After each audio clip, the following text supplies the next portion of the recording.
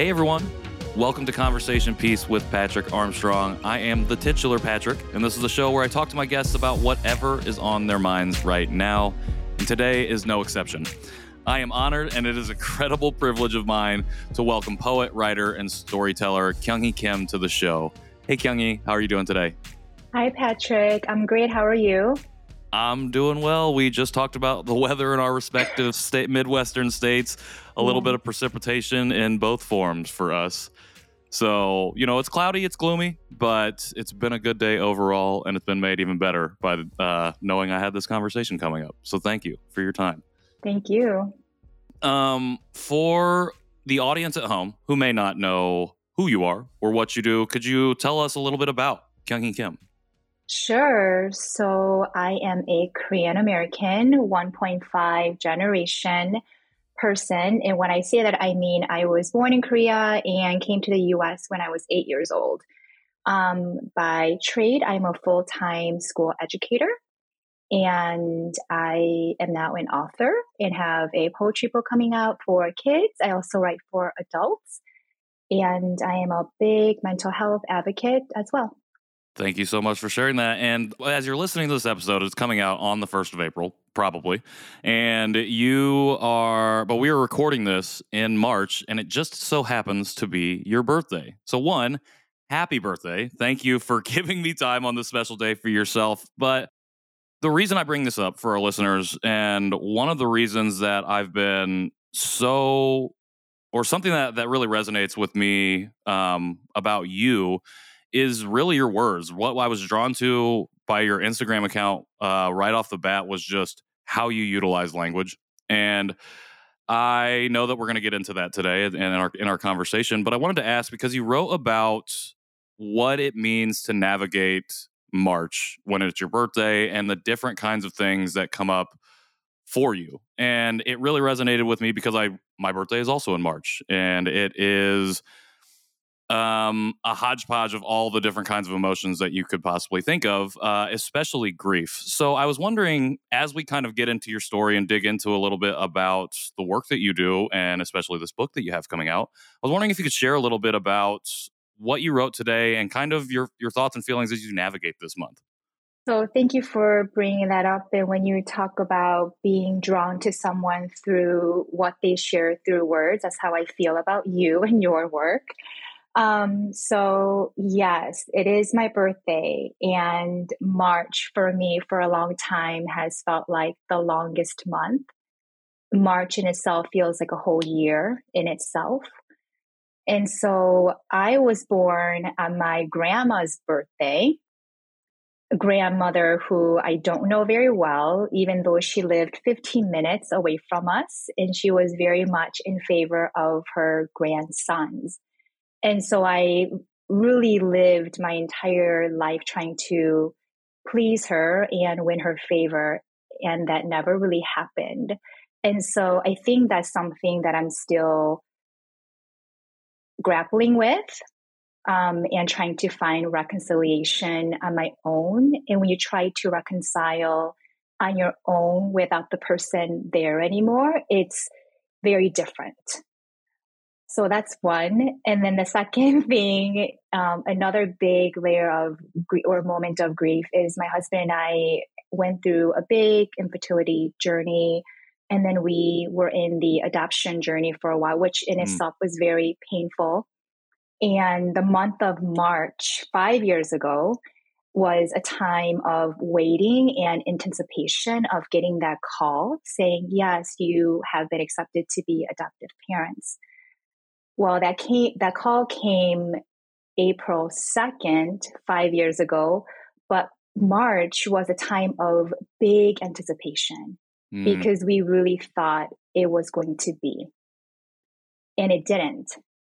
And so when you have to try to hold those two things together of birth and death in many different ways, it's really difficult because in the end, time goes on. In the end, the days fly by.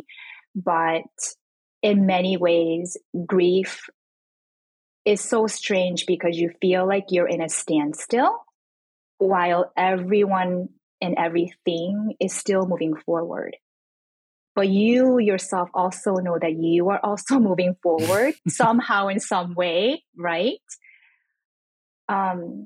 So yes, I don't know if I'm articulating that correctly, but it's just strange. And each year, each March feels different than the Mm, last. And so I know in that way, this kind of grief will always be with me, but it will look different each time. In this particular year, 2023, I feel a little bit of redemption mm, because, you know, our dreams of wanting to have children through adoption that ended. And strangely, I have written a children's book that is coming out all about celebrating yourself, all about what it means to belong. And so it feels really strange and it feels hurtful in a way because in many ways I wish this was a book for my child. At the mm. same time, it is a book for our children, like our collective children that we take care of, right? In our Yeah. homes, in our communities, people around us. And so I think when we think about even the word redemption, it's good, but it can also be painful because sometimes that redemption doesn't come in the way that we want it to look like. Mm. So that's kind of like a new feeling for me this year, like feeling of redemption, feeling of a little bit of freedom, and how do I still honor this pain that I have at the same time celebrating my birth, celebrating these other things that are happening. Thank you so much for sharing that. I think you articulated it very well, especially just that balance of not just like grief and joy and celebration, but also the balancing of time. Like you started out and you talked about March being the longest month. It feels like it goes on forever. And then you talked about how you realize, no, it doesn't go on forever. It goes pretty quickly. When we look back on it, when we get to March 31st and we look backwards, we're like, where did all that time go? But on March Mm. 1st, it feels like we've already been here for days and days and weeks.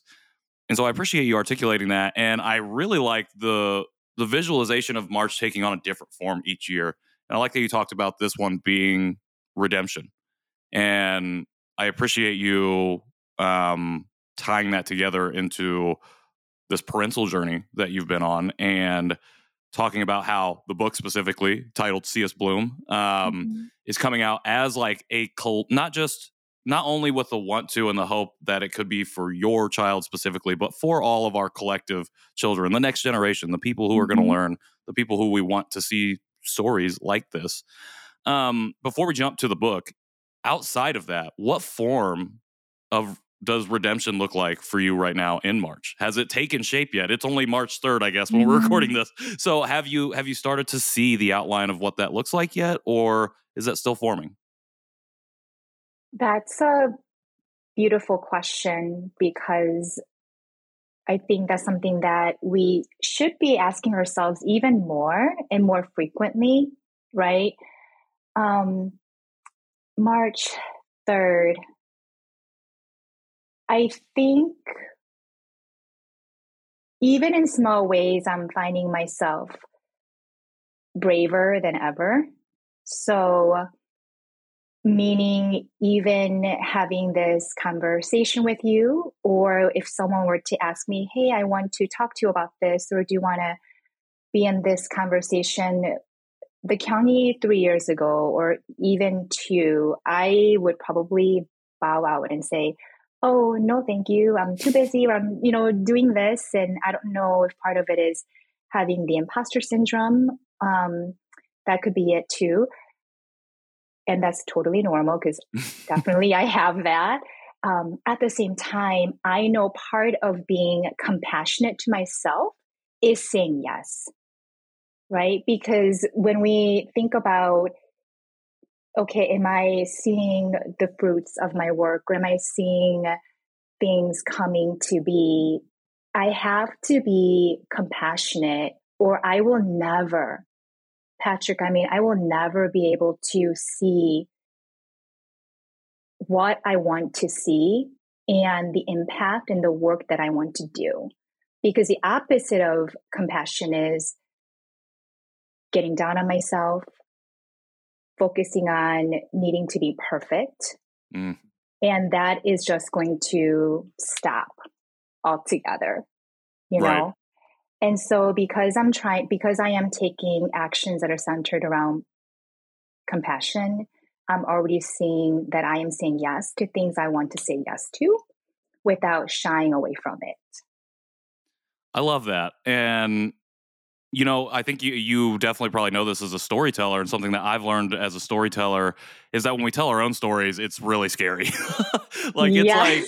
it's like I don't know if I'm doing this right. Like, are people responding? What and it feels like, because it doesn't necessarily always at first feel like it's for us. Like we're telling our own stories for us. We're telling it for kind of an audience. We're hoping that it resonates with someone.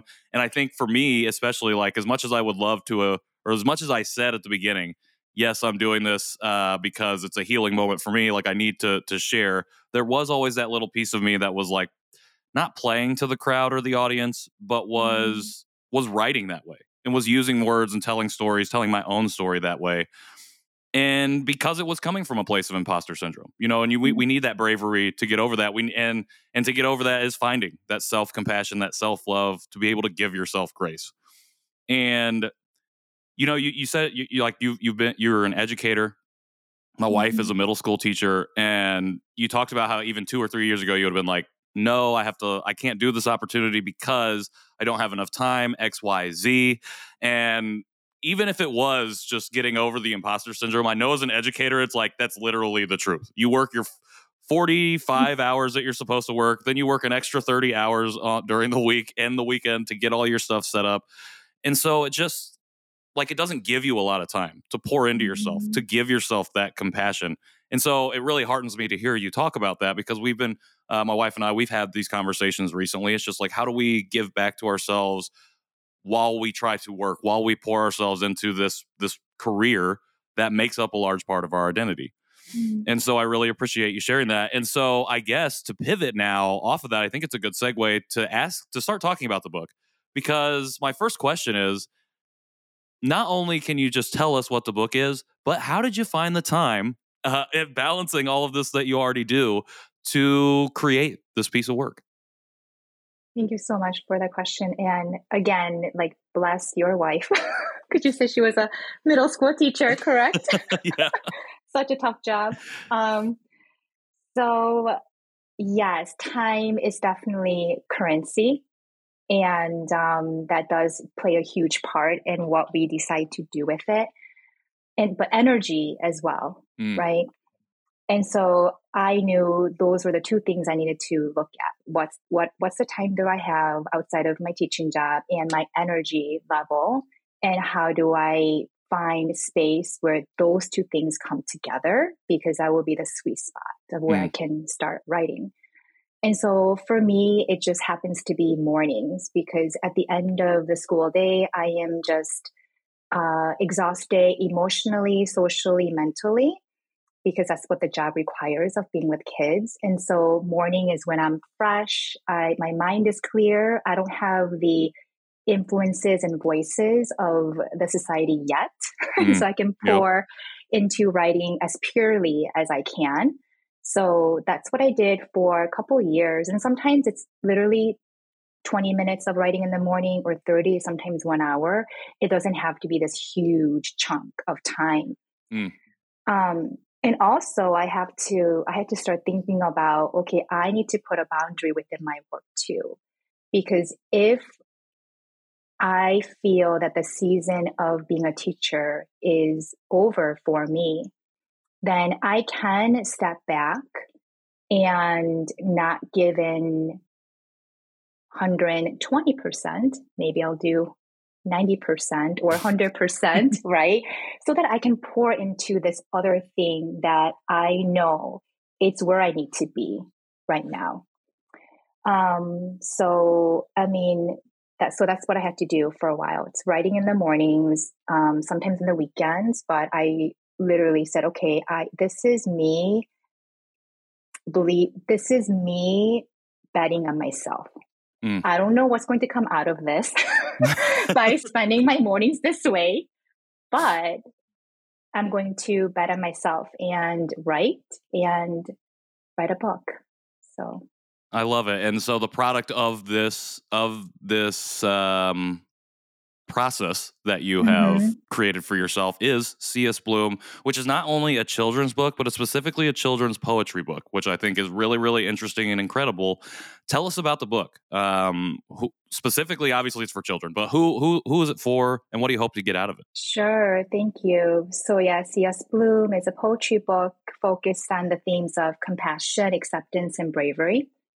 And so when I first wrote it, I was thinking about my inner child self and what I wished to hear. And honestly, Patrick, I went back to some of the poems that I wrote for adults, just in my journals or I shared on Instagram. And I kind of pulled from that and brought it down into how a child might receive it in a simpler words and context. And number two, as I was writing, I thought about my nephew who is about to be 9 years old and how the words I want him to be able to hear at such a young age, especially being multiracial. He's Korean, Jewish, American. And so I wanted him to embrace his identity, even when I say when, because it will happen, even when he will question his identity and be curious about it. And then thirdly, the way that I wrote for my inner child, like I want this book to be read and to be seen by us adults who grew up not having words of, hey, you belong here. Or, hey, the way that you speak is totally fine. Or you don't have to change your name. You're good, you know? Yeah. And so I kind of see it as for adults, our inner child self, for the kids of this generation who need to hear these words. I love it because I feel like those themes are exactly what we've been talking about in our short conversation so far. And one of the things that I think really stuck out to me and actually that you just talked about, and actually something I saw you say on a video earlier as I was kind of prepping myself for this interview, is that fact that this book isn't just for children, but you hope that the audience is very wide reaching, particularly for people of color, Asian Americans especially, who didn't grow up with these things. And we're seeing now that we have this material, we have these resources, these works of art that are available for our children, for our next generation, to be able to see themselves reflected and to hopefully grow up not asking the same questions that we were asking ourselves as we were growing up. What you said about your nephew, you know, he is going to have those questions about his identity. But, and I was just having this conversation with someone else, like that will always happen, but it can happen differently, and it should happen differently. We should be evolving the way as children we see ourselves, question our own identities, come up and come through and navigate those types of conversations. And for a while, it feels like we've just been stuck. And so I think one of the problems that sticks out to me from that perspective is that we don't have resources that really branch out further than their intended audience. So don't carry messages, I think, that are universal or that can be seen or that have not an ulterior motive, but like just another layer of nuance, I guess I'll call it. And so can you talk about the process of deciding how you would layer in those little bits and pieces that were for folks like myself, folks who, from our generation, folks who are a little bit older, parents who are picking this book up for their children? How were you able to kind of pick and choose how you wanted that to be represented as you were going through the creative process? That's a really important question, Patrick. So poetry in itself can feel, first of all, that genre can feel overwhelming, and many people don't know what to do with it or how could that relate to me. So I wanted the poems to be more of affirmations, and affirmations that are simple words, easy to understand, because we can all identify with what affirmations are. Whether you give yourself a positive affirmation or negative, we are always talking to ourselves. Even kids are always talking to themselves. So how can we change that inner dialogue at a young age, right? And so that was my groundwork of, I want these poems to be in a form of affirmations because kids do that already.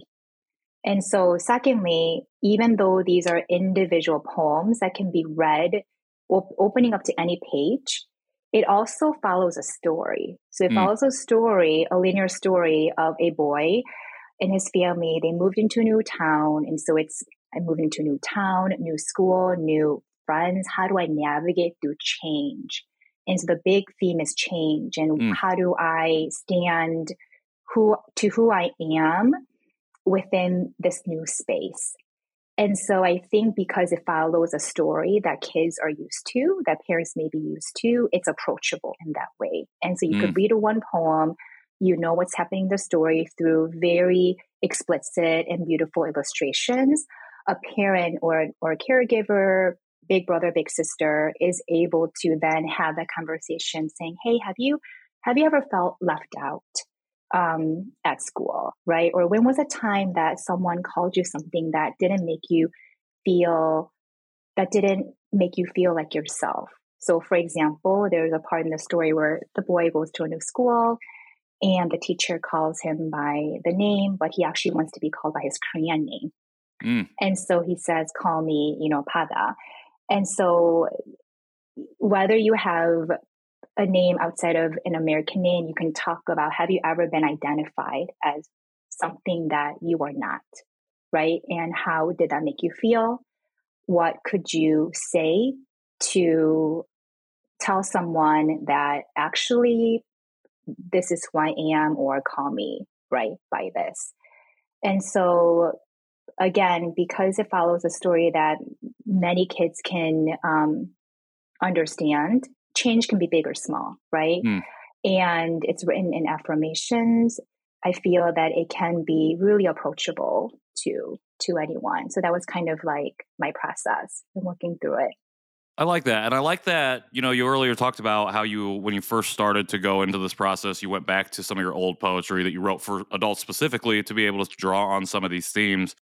And I just like that it branches across all of those things. And especially, like you said, made approachable. I think from an adoptee standpoint, I think about a lot of literature, a lot of things that come out in our community. It's like, how do we take these concepts that someone like myself might enjoy and make them more approachable is actually a really great way to describe it for other people outside of that community. Because I think at the end of the day, I think something that this book is going to do is help build empathy outside of our community. Not only within the community ourselves, we build compassion within ourselves and within that intra-diaspora, but especially outside. I think that's the beauty of children's books that I see, is that they can help to build that empathy, especially when with that in the back of your mind, knowing this is for everyone. It's not just for your kid. It's not just for the person who might be looking for their reflection in this type of literature.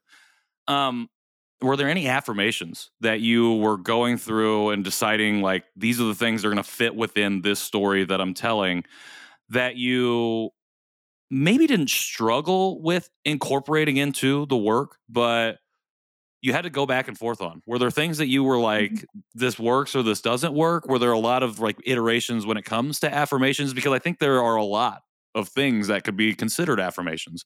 For you in that process, was there something specific that was just like, this is giving me a lot of trouble? Okay. Yeah. So first of all, just choosing them was difficult because I wrote way more than what the book could hold. And so we did. I'm like, oh no, okay, maybe for a next book. So I did have to pare it down a lot. And from that point on, I had to decide that each poem again could stand on its own. So even though they all encompass the three themes, I didn't want it to be repetitive. And so that I had to think about, but one that sticks out to me of, okay, I really want this poem to be in here. But how can I, word it? Does it really go with everything? Was this poem called We Can Ask for Help. And Mm, so you right now, Patrick, you had talked about how the compassion going beyond ourselves mm, and how can it reach other people. And so one of the big things I wanted to incorporate with this book is not just the aspect of self-care, which I 100% believe in, but community care. And so I think community care is self-care has kind of taken over wellness. I don't know if you want to say wellness space or just what people are thinking about and working towards right now, but what about community, mm. And so, because that could go farther than thinking about just our own care. And so, this one particular poem, We Can Ask for Help, I didn't really know how it could fit into the rest of the story, but I really wanted to put it in them like this needs to belong because people need to everyone needs to understand that yes, this boy is moving to a new place, new school, and everything. But I want to bring in the message of this boy being able to ask for help and that being seen as a strength and not as a weakness. And so we worked it out because it kind of comes up in a school scene, which it Sure, works really well, sure. of course. But again, and when I think about even my own identity as Korean American or Asian, um, that is something that I'm actually proud of. We are very community oriented, opposed to being individualistic, and so I wanted to highlight that, in something from my culture that I really, really appreciate. Um, yes. Yeah, I mean, I'm over here getting kind of emotional because I love it because I can see myself as a child wanting to ask for help but not knowing how and not feeling like I was able to do that in a safe way. And because I was never taught like you can be impressed upon that, oh, if something happens, if you hurt yourself, like go to an adult person and ask for help. Mm-hmm. But it's less so taught, or it was for a long time, that like if you don't know what's going on in your life, like if you're feeling these crises of identities, then there was no literature, there was no framework to go, then you need to go ask this person for help, or you need to go ask this person for help, or learn how to develop that skill. And I'm so glad that you're able to work that in because I can think of many instances of school where I was like, I'm not going to ask for help because that feels dangerous to me. So I'm glad that that was able to be fit in, and I'm sure that this is hopefully the start of many series of books that include all of these different types of affirmations. As you're going through this process, were there particular people or things that you were looking at and drawing direct inspiration from? Oh, really great question. I feel really uh, lucky, and I think kids and parents and people do too, that there, in the past several years, there's been so many wonderful children's book that Mm, highlights, right? Highlights and it reflects the community that the people are living in with various cultures and backgrounds. And so I feel really lucky that I have already been inspired by so many books around me, that will help me. And so when I got really interested in Amanda Gordon, the poet, her work, and when she wrote her children's book, I was really, I believe it came out last year. I was blown away because it was a poetry book, but it was meant for kids. mm, And the words that she used really gave me a lot of strength to think children can read poetry. They can actually think deeply. And so I think in many ways we underestimate what kids can not just comprehend, but what they can have conversations about and start thinking about. And so she was a big inspiration to me. And I think just poetry in general, again, it's kind of not a very popular genre in children's world. And when you ask a child about, oh, it's poetry month, April's poetry month, everyone just thinks of the same Shel Silverstein or the Right. people, I mean, which we, love those poems, but what about some new? Okay, let's add some other names to these poems, right? To the collection of poets and people that we know. So. Exactly. What about, so as an educator, as a teacher, what grade level do you teach? So I taught second and third grade for many, many years. And right now, because I do reading intervention and coaching, I primarily work with first and second graders. Okay, gotcha. And so how did that work influence this process? Were you drawing inspiration from the kids that you were able to work with? Oh, definitely, because I teach reading. Right. And when we talked earlier though about affirmations and how we are talking to ourselves all day long. And so when I see kids in a very small group setting and they're reading and I help them with reading, I hear them murmuring, "Oh, I can't do this. Oh, I can't read this word," Mm, right? Lots of "I can't" or "I won't." And so that got me thinking a lot of kids are having inner dialogues all the time. And again, how can we interrupt that? To have them think a little bit more differently or even question, yeah, why would I say that to myself? you know? right. And so yeah, I think because I do see that in my daily work, that became a huge inspiration. It's so interesting because it's interesting because we treat children like they're incapable of processing these really intense or deep or critical thoughts and then expect them to be able to do that as soon as they reach a certain age. And it's like, well, why didn't you Right. understand? Why don't you know how to do this or think about this way? Why are you acting this way?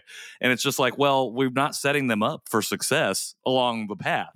Like we are telling Mm, them you have to remain a child, like infantilizing people up until they're, I would say, I would used to say 18, but I would say even now maybe like 16. I feel like it's been that child stage, that adolescent stage has been moved back a little bit, as I guess technology has sprung us forward and allow access to so many more things. mm-hmm. And so I think, again, going back to the impact that this book can have going forward, I think that's something there as well, is just being able to help in that regard. Um, I love these little different inspirations because it's easy to imagine yourself as a writer. And I'm speaking generally, just it's easy to Mm-hmm. imagine like myself writing, picking up the page, doing a little research, and writing a book. Obviously, there's so much more to it than that. There's the time, the energy, the effort, whatever you're investing in this endeavor. A lot of things can happen. A lot of things can go right, and a lot of things can go wrong. Mm-hmm. What was something for you during this process that happened that you just weren't expecting? Maybe it wasn't good, maybe it was good, or maybe it was bad, but something that just kind of happened throughout that you were like, "Oh wow, was not prepared for this at all." Okay, so backtracking there, Patrick, I did not even expect to write a children's book. Okay, so just the doing. I like. Yes, yes. I knew it was going to be in my future, but I thought I would write adult nonfiction Mm, books first. But it happened to be a children's book. So that's one big surprise for me. Um, and then when the book first started, when I actually turned in my query or manuscript, it was actually written as an ABC book. It was, oh, okay, yes, it was an interesting, A through Z affirmations book. So for each letter of the alphabet, I had a characteristic.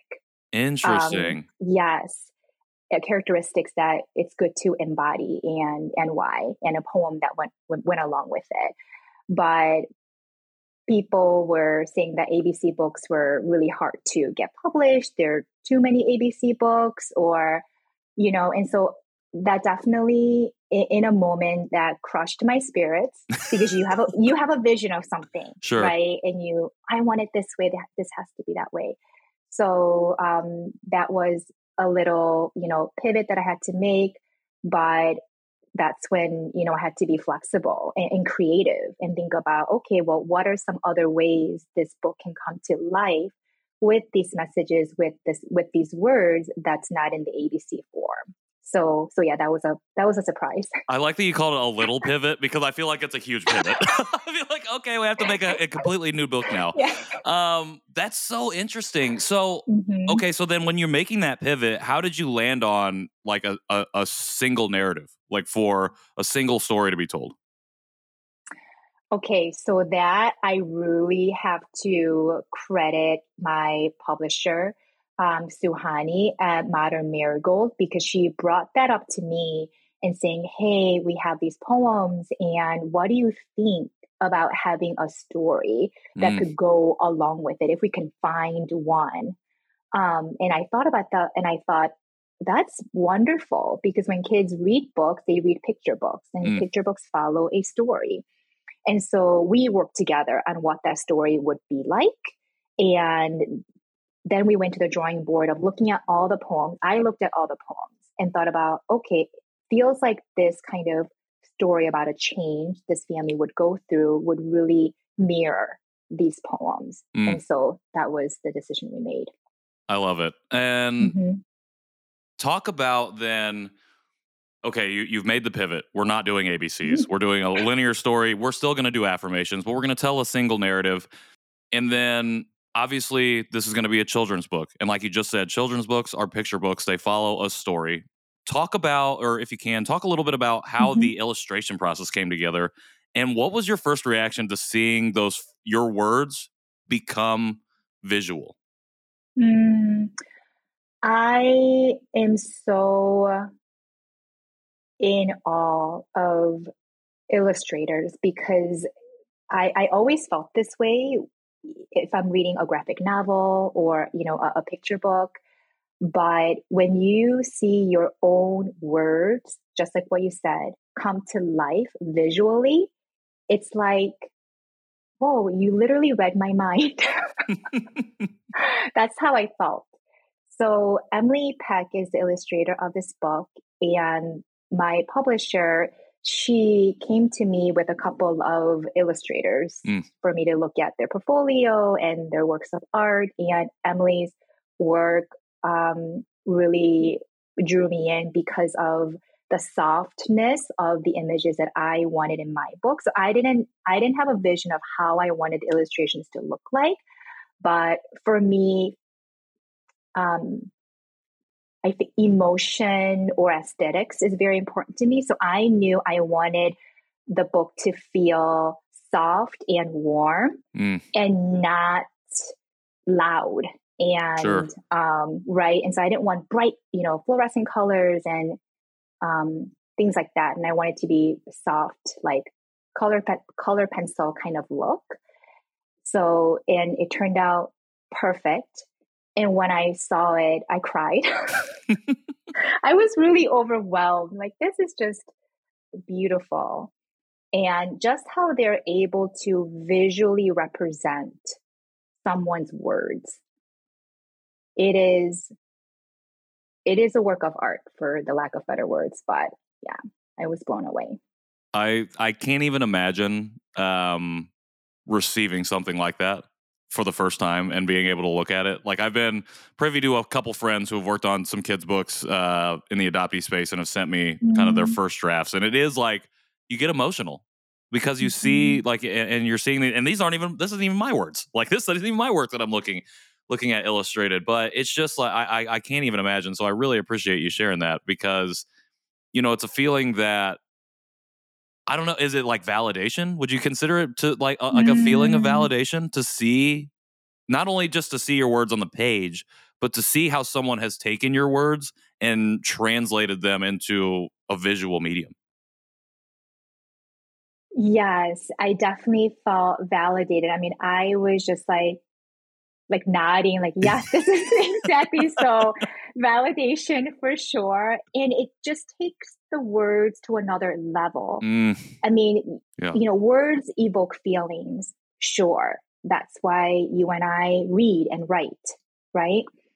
And then you have images on top of that. I feel like it's like another layer of experiencing those emotions again, maybe differently. I like it. I like it. And you absolutely should be validated in the work that you've done, the videos and the pictures and the stuff that you shared of the book already. I completely agree with that softness that you feel from it. Like it feels inviting. And like to go back to how you described it originally, approachable. This message is approachable. The story is an approachable one. And it does feel like that. And having not read the book yet, like just from what I've seen externally, I definitely feel that. When can people see this book? Where they're listening to this now. It's April 1st. They're chomping at the bit. We've been talking about it for a while now. And they want to go buy this. When can they get their hands on it? So it releases on April 3rd, April 2023. 3rd. Oh, so in a couple 2 days. Okay. Yes. The Yes. pre-order link is in the Yes. link to pre-order is in the show notes. So make sure you go there because it comes out very soon. As we approach this date then. So obviously we still have a month as we're recording this, a month to go. Mm-hmm. And as we get closer, as that time to that what is it, the pub date, the pub birthday, whatever it is, for publish or for authors, as we get closer to that date, what are you not what are you feeling? I guess what are you feeling right now in these moments as it gets closer, as it draws closer? Mm-hmm. But what are you hoping to come away with after that? Like are you preparing yourself for the feedback, the emotional responses that you're going to get from people and the like from that perspective, or what, how are you preparing yourself for going beyond April 3rd? Oh, I don't even know if I can fully prepare for what is ahead of me or what I might be, how it'll affect me, this book coming out. What I can say is that when I had gotten the book, a physical copy of my book, I was really emotional. And even sharing a little bit that I did on social media felt really good and vulnerable. And when people actually get the books and read it, I feel really thankful that not just my words are out there, but that, wow, these feelings that I've had and the words I wish that I grew up receiving can now be received by so many people who also need it. So it makes me feel very humbled, like really, really humbled that I can do this. And I'm scared because I mean, anytime I think we put work out there, it's so vulnerable. And yes. I do feel this sense of like feeling like totally naked. And I'm like, I mean, people are going to see my words and they're going to have a copy. What if they feel let down by it? I mean, I'm being honest. I have lots of emotions of, oh, people are excited, but they read it. And what if they're like, oh, it's not as good as I thought it would be. So those feelings come up too, right? And I know that's going to happen at any stage. My next book that I'll write or whatever may happen next, I know those feelings of possibly letting someone down will be there. But I know that's part of it. And I also know that all I can do is be true to who I am, be true to who I want to serve and my intentions. And I can't really control the outcome. Totally. I mean, I think that's a difficult thing for many people to not only understand, but to just like understand in the context of their own life of like what I can and can't control. And also like what the understanding of giving up those things that I can't control can do for everything that I can control. how much you can start to pour into these other areas and whatnot. Doesn't mean it's going to be easy. Doesn't mean that you're not going to suffer the emotional swings, the highs and lows that come with a really vulnerable endeavor like writing a children's book and or putting any public work out there. But I think hearing you talk about that and preparing yourself, it makes me think about what we talked about at the very beginning about compassion, particularly for yourself, and then also knowing that compassion extends outwardly through the community, and that compassion can look differently sometimes. Whether it be constructive criticism, whether it can be unconstructive criticism, it doesn't necessarily always mean it's coming from a place of negative intent, but it impacts us in a lot of different ways, and it can be difficult. And so I appreciate you sharing that. I think just even talking about it like this in this setting, is vulnerability in itself. Not even putting the book out, but talking about that process, talking about the feelings and emotions that you have, not just holding the page for the first time, but knowing that when that goes out on April 3rd, you're going to have those feelings all over again. And it's going to be a lot, but I think it's going to be pretty incredible. I'm really excited for you and excited to see this journey continue to unfold. As we wrap here, as we get close to the end of our conversation, one, I just want to thank you again for giving me the time, for hanging out with me as I stumbled through 2 minutes of not remembering the question that I was going to ask you and extending me the grace to finally ask you the question. The book is the big milestone achievement coming up. It's not the only thing that you're working on right now. I think the thing that I'm particularly referencing is your newsletter.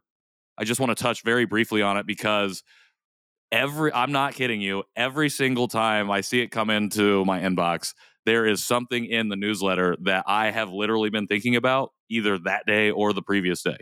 It's been really, it's almost surreal how kind of in line our maybe thought processes are at certain periods of time. Very, very interesting. Can you talk just a little bit about the newsletter and how it either is an extension of not only the work that you do, but maybe an extension of the book itself, and what you're hoping to do with that piece of work as well? Well, thank you so much also just for this time, but generosity of your attention and time and reading the newsletter every week. So that was definitely an act of bravery. And I've been wanting to write and I've talked to you about this before, I think, but I've been wanting to write a newsletter for a while. And I don't know what was stopping me, but things stopped me. And I got started, and it's called Late Bloomers Club. And it really touches on the themes of this book and beyond. And I talk about just, themes of relationships, work, creativity, the unknown, and I guess just like nuances of life. And so I try to also share something that's happening in my life and how it might, someone else might be thinking about that as well, and parting words to kind of take with you for the week.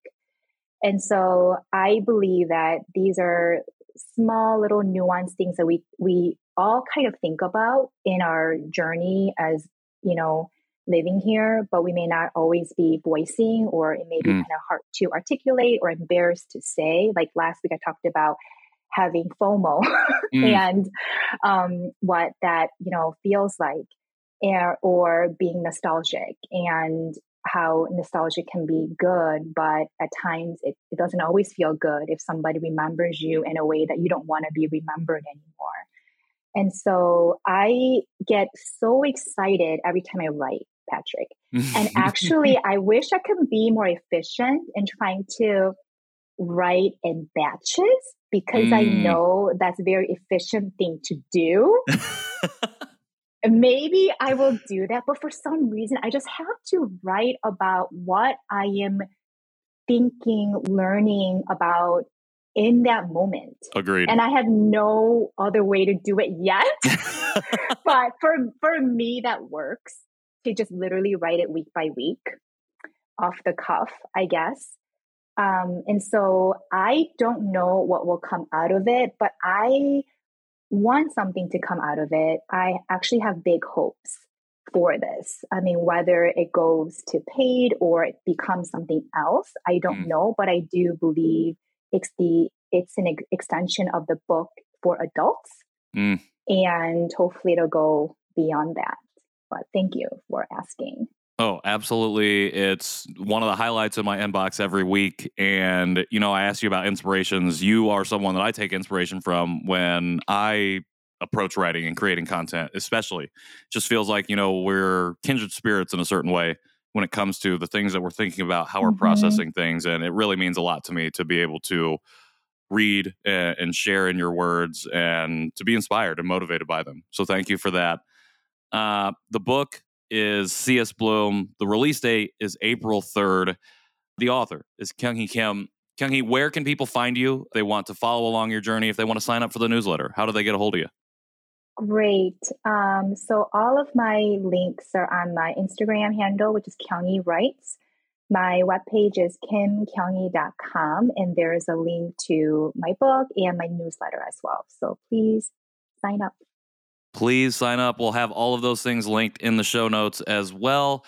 Again, huge privilege and honor for me to have this conversation. I do want to let you know that you're the first guest that I've had on that's not an adoptee, which makes me very happy because that was the whole point of me starting this show. Not that I don't want to have those conversations, but it's, again, branching out, going further, having different conversations with different people who come from those different experiences. So thank you for giving me that privilege, that time, that opportunity to do so with you.